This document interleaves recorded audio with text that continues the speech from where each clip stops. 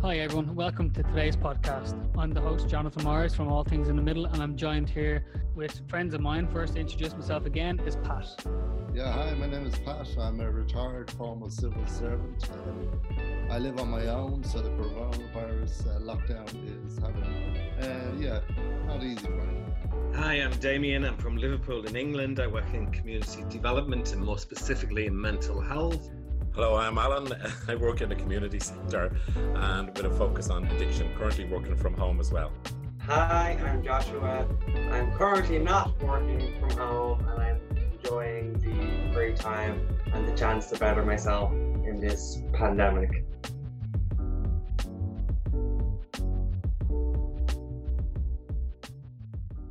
So Damien, I suppose we could jump straight to you and just talk about the UK's plan of action or lack thereof. I know the keyword that's coming from all the discussion on the news and through commentators and probably from yourself and other people in the UK is that there's no clarity. It's just confusion. Well, certainly when I tuned in to watch his speech at 7 o'clock on Sunday, I sat there for 15 minutes and kept thinking, am I missing something? I'm confused. I don't kind of know what this is about anymore. You know, previously I knew that the message was stay at home, protect the NHS, save lives. I knew those three explicit messages within the strategy, and now I don't. I think it's something about being alert. I shouldn't be like that. I should know that implicitly and be able to name it. And I'm fairly well read around the pandemic, but on this I'm not. When I heard this stay alert thing, I was just bamboozled. I thought that it's like if you have, like German spies are roaming the streets, stay alert, they could be around. It's type of a really World War II attitude, I thought. I think it's just drawing back to, it must be his fascination with Churchill and just trying to emulate him or something. Like that's how it reads to me as an outsider. Well, definitely. I mean, and the chief medical advisors, from reports that I've read, did not know that they were the slogans coming out of government's mouth. So therefore, are we being run by a corporate branding agency which designs and develops slogans and not by science? And I know that that's kind of a sticking point for a lot of people in the UK. On one hand, the government keeps saying, well, this is scientific advice. We're following the scientists, what they tell us to do. But at the same time, I hear that they're listening to the scientists, but then taking a very political approach to their easing of the lockdowns or, implementing the lockdown at the start. And that's the reason why, example, like testing ended on the 12th of March and why the restrictions were late coming into place. And now why we are with this stay alert slogan, like you said, it sounds like something from an ad agency. Is it just overly political? Definitely. The other overarching message I kind of get from this strategy is that the government, to a degree, washing their hands of the responsibility. In my mind, government should be there to keep its citizens safe. In this vein, what they are doing is they are putting the emphasis back to the public for them to be vigilant. Now, you can only do that if you've got all the resources. So you need PPE. You should be able to be tested regularly. There's huge doubts around the level of testing, what's going on. They say they send out so many tests. They say they send out like 10,000 tests, but they're not the ones which are coming back to them. They're just sending them out. Well, people might not be able to do those tests at home, and they might not be being returned. There are problems in the testing strategy. They're having to send so many over to the United States of America to be tested. There are problems within their whole approach. And Pat, as someone who was in the civil service for a long time, you're probably used to clarity that the civil service offers you because, they are apolitical, by practice and tradition. If you looked at the news coming out of the UK in the last couple of days, do you think it is overly politicised? Yeah, I do think it's not very clear. The business are going back to work, and then employers need to know what is their responsibility in terms of bringing people back to work. What do they have to need to have in place first, instead of just saying, okay, people can come back to work. And then there's the whole thing around childcare, creches, all those things. People, is there going to be facilities for people to get back to work? Don't use public transport, but, for a huge number of people, especially in major cities, public transport is the only way, especially if you're lower paid, you're going to be further out, you're going to be in the suburbs, you're going to be travelling in on train, tube, or whatever. How can you possibly manage to get to work in those circumstances. So there is a lot of more clarity needed. I know from experience, though. I mean, the civil service in any country, it's slow and it's cumbersome to some extent, and very hard to get things out. Like this 50-page document, which I haven't seen. I don't know if you've seen it, Damien, but the 50-page document, has that made things much clearer? Because the argument was that the Prime Minister in a 10-minute speech couldn't give the clarity required, but it would follow in the document. But that doesn't seem to be the case. Well, it makes it very dry reading. I also think the other point which does not help is the divergence between Scotland, Wales and Northern Ireland, because they're all on different messaging.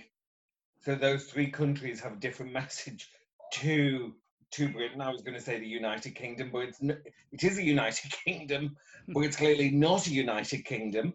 And again, Boris Johnson was talking about the English government. He wasn't talking about the United Kingdom in its entirety when he released that. So it's just so confusing. Does it not make sense that like Scotland, Wales, and Northern Ireland, they don't have the population, depth of population that they have in England? So therefore, the rules could be somewhat different in those places, simply because they don't have the population density that maybe England has, certainly around big cities. But surely then that would call for tighter rules rather than what Johnson has approached.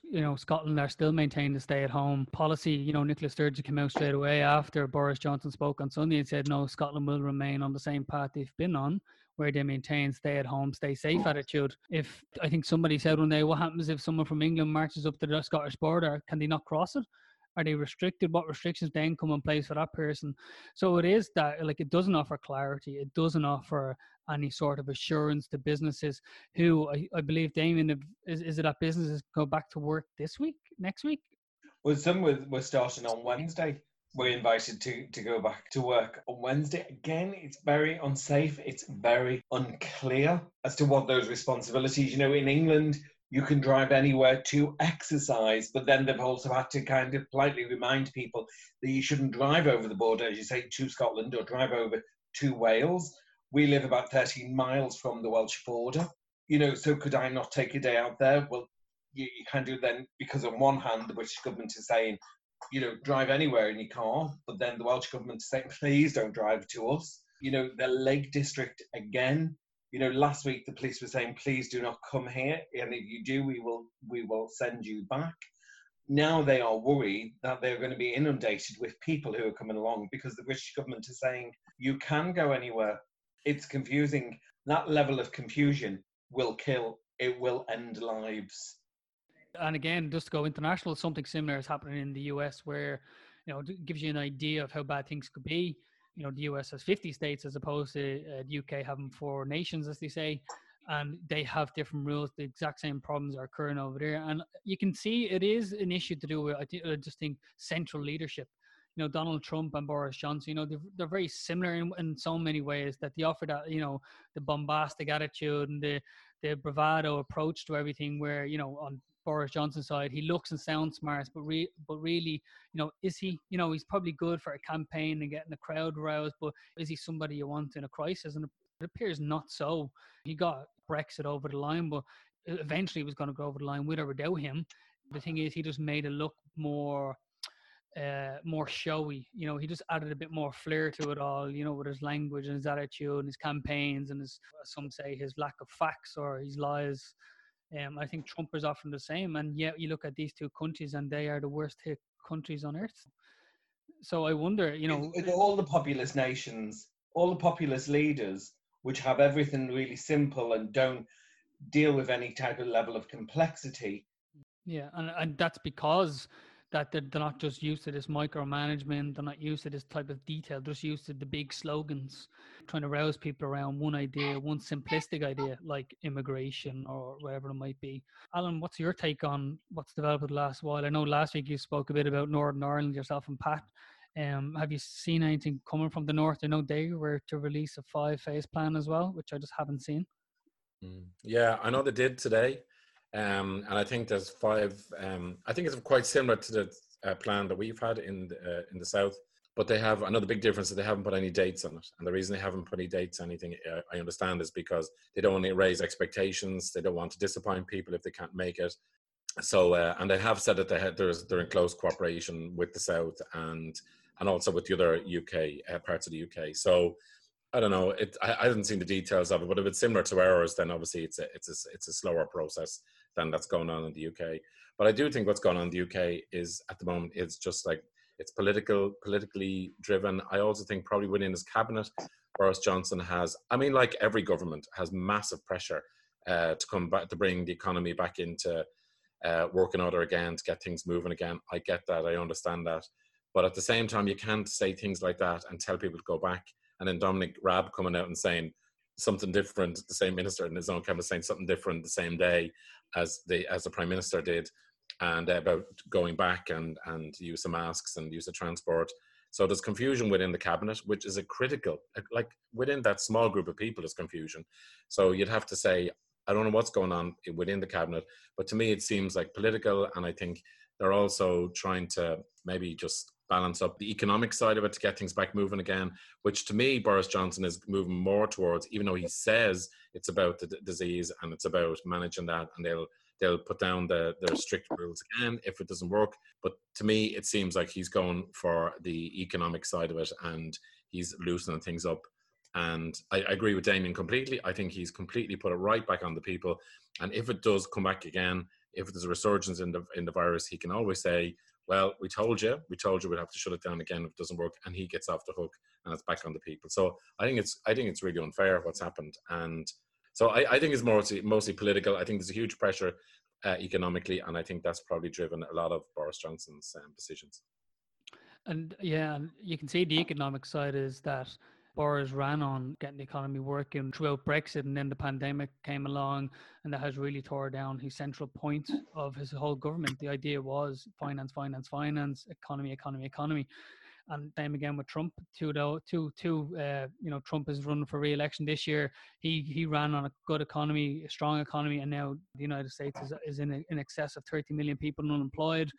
It's the worst unemployment numbers since the Great Depression, I think, or even worse now at this point, and expected to carry on and even deepen in the next couple of weeks if things don't reopen. I can understand from their side why they want to do that. They feel that they will not garner the support of the country or of their own party if they don't get the economy back up and running. They will simply just be voted out, excluding the pandemic. If the economy goes down because of it, it's just a reason to get rid of them. So I can understand from a political point why they'll rush to get it back up and running, but I just think it's very short-sightedness. The effect that it could have by rushing people out together in a herd could lead to greater numbers, to a prolonged lockdown. And I just think the stock market will even drop even further, or the economy might shut for even a long period of time if it all does it too fast. He's not offering any clarity to anybody. I know if I was a business in the UK, I'd be quite worried. I'd be worried about liability, because it's kind of like, well, it's up to you, it's up to the citizens. Then, like, as an employer, am I liable then if they get sick at work? Of course, good for the UK, they have the NHS, and same with in Ireland, we have a public system, but it still makes you worry about liability. Who covers who here, who's responsible for what. And it does seem like in Ireland we've produced a plan where, like we spoke about on the last podcast, where companies can be closed if they don't abide by the new rules set out in terms of having, the proper facilities in place, the 2-meter social distancing in the workplace, the hand sanitizers, keeping the place clean, all of that. In the UK, I don't know, does that rule apply? Are employers obliged to provide this type of safe environment? Because we know under any basic work labour laws, you have to provide a safe environment for employees. Yeah, definitely. There are levels of instructions and policy in relation to employers and what the responsibilities are for employers and employees. Again, devil is in the detail. You have to sift through the documents to go through that. My own organisation, we're starting to look at recovery plans. So we're framing this all in the language of recovery plans, of how we get places back up, how we get levels of support back up, whether that's for vulnerable people or for school pupils, or whether it's be for substance users or people who use mental health services. It's all about recovery. So there's lots of kind of discussions going on to do that in the safest ways for organisations and for services. Is there a possibility that if a person gets the virus in their place of work because of lack of PPE or whatever, that they can take legal action against employer? Let's say they go home, pass it on to a family member who dies. It's difficult to prove that somebody, contracted the virus in a particular place. But if a cluster, like here, we've had clusters in our meat processing units. So therefore, the likelihood then is that people who work there picked it up there. So can they take action against legal action? Well, I think that this is part of the government's concern, because, if you look at, there was a consultant who wrote to Boris Johnson in March who was concerned about working on wards in a very unsafe way because there was no PPE. Now, sadly, this consultant died of coronavirus, and he was one of the first to die after raising that politically. And the letter had come out that he'd written to the government, he'd alerted the hospital that he was concerned. I guess that's for lawyers to look at, and I think the government are worried about level of cases because they are concerned about people who work in units or wards where there's a high viral load of COVID-19, about how that can impact then upon people. And if they haven't got the right protective equipment, then will the government be liable? Potentially. I did read somewhere that the government had a plan in place to compensate, obviously, families of NHS workers who've died. Yeah, they were quick to say that they were paying £60,000 to anyone who died who was in the NHS on the front line. So they've done that very quickly. Very tragic case today of a woman who's just died, and she works on the railways, and just before her death somebody spat at her and said they had COVID-19, and then several days later she contracted the virus and she's dead. She'd also asked for PPE in Victoria Station, I think she worked, or one of the main London stations. Again, she died. But already those questions have been raised that she's asked for PPE. Her employers said she didn't need it. She was then spat at, contracted the virus. I'm not saying it was done through the person who spat at her, but he did say he had the virus. So there's question marks over that case. If I had a parent who was in a care home, because they're still doing nothing about care home, or they're not doing enough, I should say, they're not doing enough about people in care homes. And my parent was ill, and there are reports that where elderly people have been taken out, brought to the hospital, and the hospital have sent them back, knowing that they had COVID-19, but put them back into the care home without letting the care home know. So there are questions which I'm sure, I think the government are really afraid of in terms of public inquiries. They know that a public inquiry will come, and people are trying to say, now is not the time to ask those questions, but I'm sure they will come, those questions, because of lack of PPE, the whole farce around testing. Yeah, I was reading today in Ireland that they're expecting a huge increase in labour relations disputes in the next couple of months, probably like upwards of 50%, just to do with the fact that, like we're talking about here, that people have to travel to work. And then if my boss says to me, you have to come to work, and I say, well, I use public transport, am I obliged to go to work? They're talking about there is no mechanism in place at the moment to, assist me in that. There's also a lot of underlying issues that aren't noted as a disability, which might affect people going to work. One example could be obviously a pregnancy. Someone who's pregnant, are they obliged to attend work or not? They might fall under the vulnerable people category, but still, is there any law there to support them? They do think there could be a rise in disputes, a rise in redundancies, and a rise in verbal or written warnings from employers to employees who probably refuse because they feel uncomfortable or just unsafe going to work. I do think that's something that Ireland, especially, maybe it's in a country like the UK, is probably quite vital now, considering the lack of clarity that's been offered by Johnson. But in Ireland, we do need it, and it is a discussion being had at the moment. I don't know if anything can come from it that quickly. Are employers under legal obligation? Like, I'm not too up to date on it at the moment, but if I ask for protective gear, am I entitled to it? Or can your employer say, listen, if you want to wear it, we're not going to stop you, but will that interfere with, let's say, a dress code? If you feel safer wearing a mask, do they have to now reevaluate dress codes? They have a duty of care to you.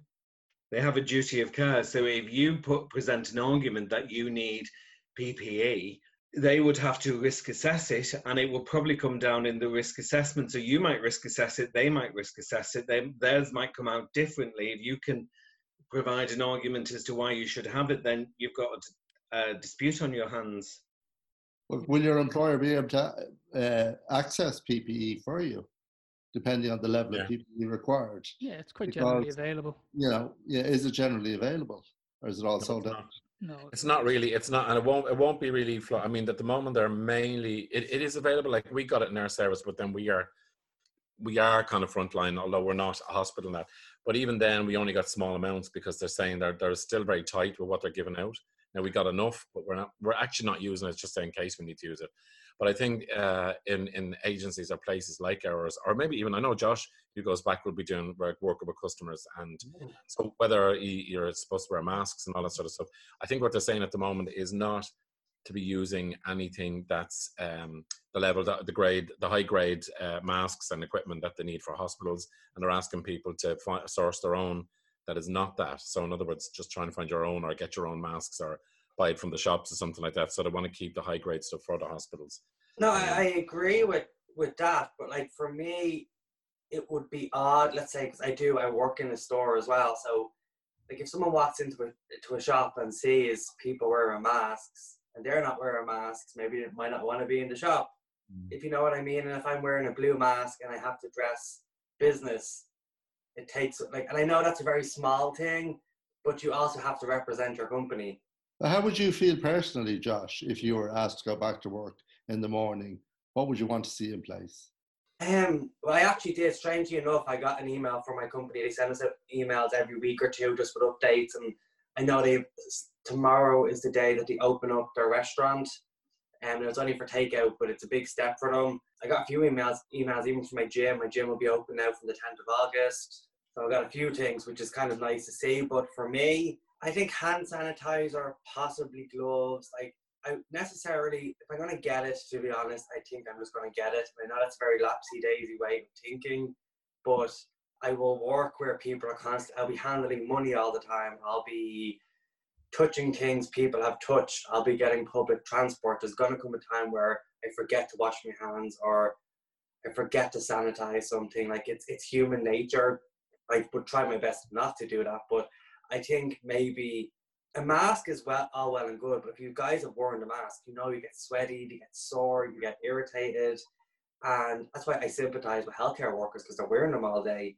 Like, I don't know. I think hand sanitizer and possibly gloves, and I would be happy to go back to work, and just maybe possibly, if it does mean having to close the shop for an hour every day, to give it a good clean.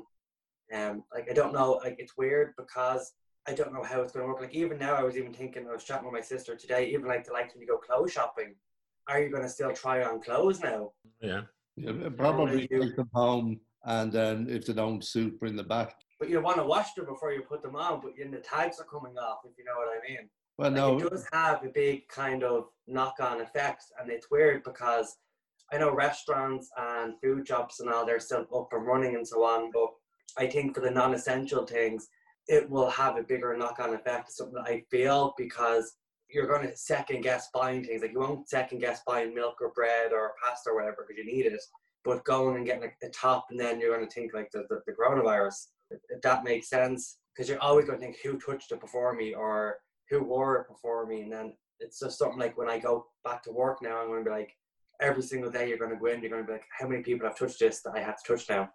I mean, I'd say that's within the shop day. You'll have to come up with some arrangements around that. Maybe what you do is you just have a rail or something over them that says, like, no touching from this, and you have one item that people could touch if they want to touch it. Now, that's a risk they take. And then the rest of them, nobody touches unless they're buying it, or something like that. You know, I'm sure they'll have to think through all of this, and it'll be very artificial. And you're right. And then it doesn't make shopping a more joyful experience, and it makes it just a more stressful experience and not a nice experience. So that will affect sales in itself. Yeah. McDonald's is opening now as well, and their limit is €30. And I'm like, don't get me wrong, I like McDonald's, but €30 isn't a lot, if you know what I mean. And they were saying that what's going to happen is, if you have a family of 4 and you're going to get all Happy Meals and burger meals and all that, you're going to be doing twice the laps. You have to go back I around. don't understand that. Why? I heard that, but why is the limit? Why is the limit on €30? I think it stops the amount of people going to it or something like that. Mhm. But that's what they were saying. People are just going to circle around and get the rest of their food, if you know what I mean. There's a Burger King not too far from me, and the drive-through line is quite long. So I'd imagine McDonald's are probably trying to avoid that. You know, the less time you keep cars in the queue, you know, the more people you can get through and stuff. So I haven't read it. I know they're opening on the 20th of March, or they're planned to open on the 20th of March. Only 5 stores though. Yeah, I mean, look, it's great they're opening. You know, my niece, who's a college student, she works at McDonald's. She lost her job back in whenever they closed in March, so she's been unemployed ever since. Like, yeah, she's a student, so it's not too bad for her. Like, you know, she doesn't have a mortgage, but it's still awful when you're kind of left from work and unemployed with nothing to do, really. She went back and worked for a long time, you know, and she works inside a shopping mall as well. So she will be really the last open where it's, you know, food hall type of situation, and where everybody is, and there's lots of other food joints as well. So, you know, that's going to be last on the list to kind of get the okay to go ahead. And if you're working a drive-through, great. Maybe they'll start kind of moving staff around to kind of rotate them in and out of drive-throughs, which would be a good idea. Okay, and that brings to the end segment 1. After this break, we'll come to segment 2, where we'll speak about the individual mental health and what we have lost in the past, which is affecting us today in this tough time, and what we are looking forward to in the future.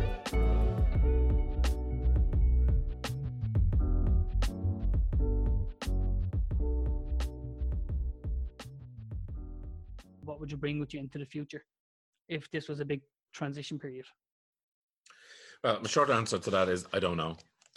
And and I suppose I think I'm conscious that I'd like to come out of this with a sense of that I have learned something, and I have really, something's changed in me, whether it's a change of direction in life or a change in how I perceive myself or perceive the world around me. Whether that's work or just life or what I want to do, and come out the other end with kind of just a clearer sense of what I want to do, something different perhaps. I think I'd have more time to think about those sort of things and plan those things, but it hasn't seemed to be the case that I have. So I think I am partly reflective, but it's not as clear yet. So there's actually a part of me which is a bit strange to say. I wouldn't want it, from that perspective, I wouldn't want it to end in next week or the week after, because actually I kind of feel this is a space where we are kind of forced a bit to think and be different. And there's a small part of me that likes that, actually. The small part of me likes or doesn't miss, let's say, all of the hecticness of sometimes the other part of my life in normal times. So there's a little part of me likes that, and we've no choice but to stay a bit more grounded and a bit more thoughtful. But at the same time, I'd like that to form some thoughts, some concrete actions or thoughts for me coming out of this. But to be quite honest, no, I'm not quite there yet, but that's what I'd like. I ask people this question, you know, what will the new you be, you know, in this whole new life or this new normalcy when it eventually gets to that point? And I'm struggling to see if I've missed the boat.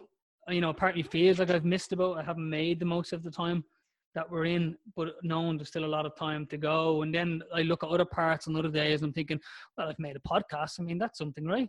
For me, it's just a huge, like, in terms of thinking, it's a mess.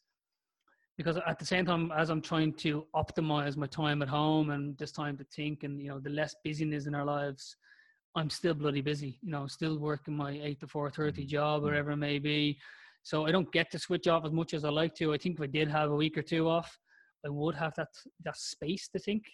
And I haven't. And I'm wondering, you know, is it just me who's thinking that, or are other people who think that? Like Josh, for example, you're saying you were really enjoying this period of time. You know, have you had those moments where you're thinking about yourself? I know you've changed hugely. You've spoke really well about that in past podcasts. Do you think you've changed? Do you think you're going to bring that change through to the future? What from the past would you like to take through, and what have you left behind, if you can use those simple phrases? Well, actually, this morning I woke up, and it sounds so weird, but because I got the email from work and all that stuff, and I was kind of seeing that things were going to start to reopen. I was kind of hoping they wouldn't for another little while, so I could still keep going. And I know that sounds really selfish and really weird, but I was just like, oh, I'd love a little bit more time, just a little bit more time. It's like when you're on holidays and you know it's getting to an end, and you're just like, well, I just love another day or two. Is the best way to describe it. But for me, it's so odd because I feel like I found myself in the quarantine, if that makes sense. That I didn't, it's going to sound really cheesy, but going out on a Friday night, meeting people, going on dates, hanging out with friends and all that stuff, I used to rely on other people to make me happy. And I found through the quarantine that no one is responsible for my happiness except me. I choose how I get up in the morning and I choose how I feel. And even going for walks and exercising and reading, it really allowed me just to embrace who I was.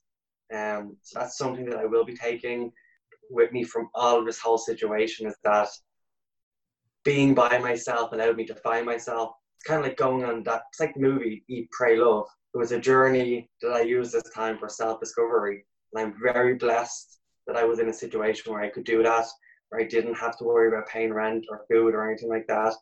I know how lucky I am, so that's why I'm ever so grateful for this. So yeah, I think that's the one thing that I'll take when this is all over, is that I'll come out of it knowing who I am more than I did going into it.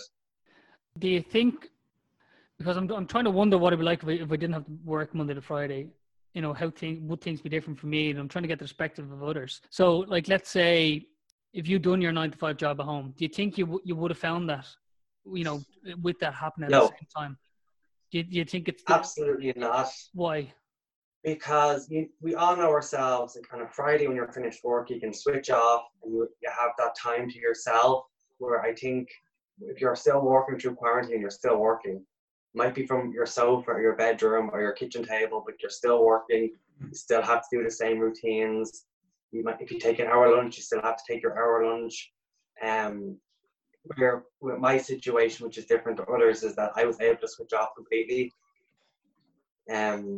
I think if I was still working, I would have struggled hugely just to find the motivation to get up in the mornings, to get dressed, to go to work. Like it's weird for me.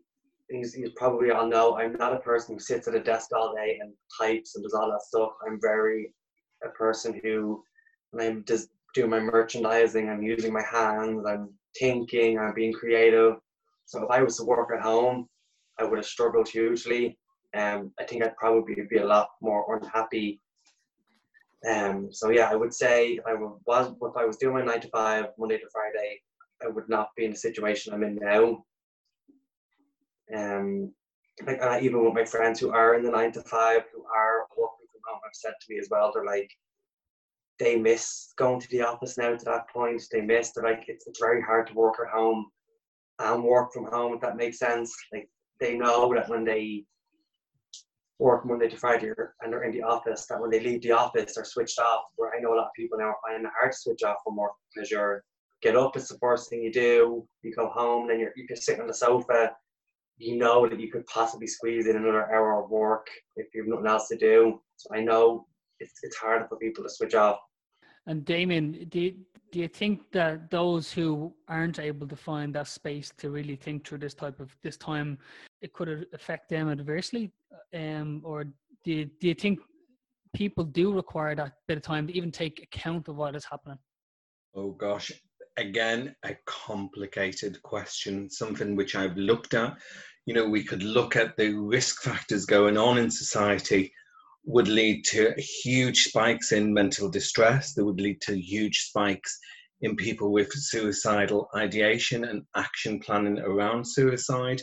And yet statistically, suicide is not as high as it was this time last year. And I was exploring that today with a colleague. One of the things that we wonder is that it's also a time of a lot of care going on in society, isn't there? There's a lot of messages about talking to one another. So we wonder if in some way society is changing and having those conversations which are keeping people alive. I know for myself, I've benefited from it. So something I've really appreciated is this podcast, whereby I've been able to consider some issues, and it more or less helps me process some of the issues which are going on in society, and I can articulate it here. And I enjoy that. So that's been something I would like to take forward. So I think there is a lot of care and support in society and lots of opportunities to talk. A friend of mine is a teacher, and she was phoning home to families who she hadn't seen the other day. And she said she inadvertently rang the wrong number. And this woman said, "Oh, I haven't spoken to anyone for 2 days, love." And my friend had this like conversation with her for 2 hours and really engaged in chat. Ordinarily, that would not happen. So I think there is care and support going on for people, which I think, as I said, keeping people alive. What will come after this, I don't know. Conversely, though, I also know it is a time of introspection because people have got more time on their hands. I wonder what issues are coming up. You talk about baggage, but I wonder what issues, unresolved issues, are coming up from their past and really affecting them. So I think that will be going on for some people. I wonder what the other side of this will be like. So, you know, I think I mentioned about young people who've been bullied in school or been so anxious about exam pressure. Those two factors won't be going on for them. So bullying within a school-based environment or exam pressure. So for some, anxiety has decreased. For others, it has gone up because they've not got the same connections. They haven't got the relationships there. So there's a whole level of complexity there. The other side of this, if people go back to what was normal, will people start to feel alienated? Is that when we will see a lot of those problems within mental health? Because people won't be able to have the opportunity to talk it through. Is that when we potentially could see some suicide? You know, these are some of the factors I think going on. One of the things that I just committed to do with a colleague of mine today is that we're going to put training on through Zoom for professionals around suicide awareness in children and young people. So working with the workforce to how to have those conversations, are you feeling suicidal? And to become more confident in having those conversations. So that's something I will be putting on through Zoom. So it's a new way of being for me. And it's a good way about reaching to large numbers of people. Equally, I'm also concerned about this time for some people, because I do feel that there will be people who will be incredibly stressed and anxious by this time for fear, uncertainty. There's so much change in people's lives. Again, change is a catalyst for mental distress. There will be people who we know will be impacted by what we call the toxic trio being domestic violence, mental health problems, and substance use, which also includes alcohol. So those three things will be going on within homes across our nations that will have huge mental health impacts upon people. That's why I think it's a hell of a complex question about the impact upon mental health. Pat, if I can come to you, how do you think people are dealing with not so much events from the past, but even their own past, and how they're dealing with that today? Anniversaries of either passings, birthdays, anniversaries of weddings. Have you come across people with any difficulties throughout that time? My cousin's son committed suicide a number of years ago. She lives in Canada, and I was talking to her during the week. I was talking to her on Sunday. It would have been his birthday last week, and she was finding it much tougher this year on the anniversary, on his birthday, than she previously had, simply because of lockdown. Because it was more difficult for her to distract herself and maybe do other things. So for her, it was a much more difficult time.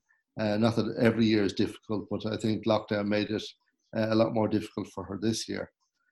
So she was trying to deal with that. Yeah, I think in terms of, for myself, I was thinking about this, that, I've been so focused on this ending.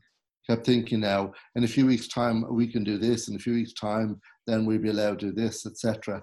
And I'm really going back to the fact that I have to live in the now, and I have to, just live with the circumstances I'm in now, and not be constantly thinking of, well, once I get over this, because that, in a sense, is wasting this time. So I'm trying to avoid trying to just focus on, there is an end to this, and when it's over, because things won't be back to normal as well. I mean, there will be societal change after this, certainly until a vaccine is found. And even then, society may well have changed irreparably, like 9/11 changed society. This will change society as well. So it's going to be a new normal. What I want to bring into that, I think maybe, and my hope is that maybe as this forum has helped us to get to know each other better and really get to see the depths of each of our personalities and the way we think and the people that we are, I'm hoping that that will be reflected in my broader relationships and that more people will be open to, communicating at a deeper level after this. It's interesting when you look at all those topics that we spoke about. It always comes down to like things like space. Our conversation area is about the workspace and that being a safe and clean environment. The conversation about reflection and having time to look at oneself, that comes down to space and time as well. And then talking about going forward, again, is space. So it is interesting to talk about, like, within the right environment, in the right space, a lot can happen. And what you're talking about is the depth of people. Is that can only be seen within a safe environment or a safe space where people can feel that they can express themselves, and we have, to some respect, offered that space here on this podcast between ourselves, which is what I really enjoy, and I'm happy that we have that here. And I do hope, like you just said, that we can take that and offer that space to other people, especially when we're face to face or in the same room, that people can feel that they can, to a degree, offer their own in-depth feelings or whatever they want to talk about without having to feel they need to prop up a certain image of themselves to not look too emotional or to, not look or to not be vulnerable, even with people they don't know. Because I do feel, like Damien said earlier about the phone call to an anonymous number by mistake, it turned out to be a nice phone call. And I think, we all had those phone calls every day, wouldn't it just be wonderful for everybody?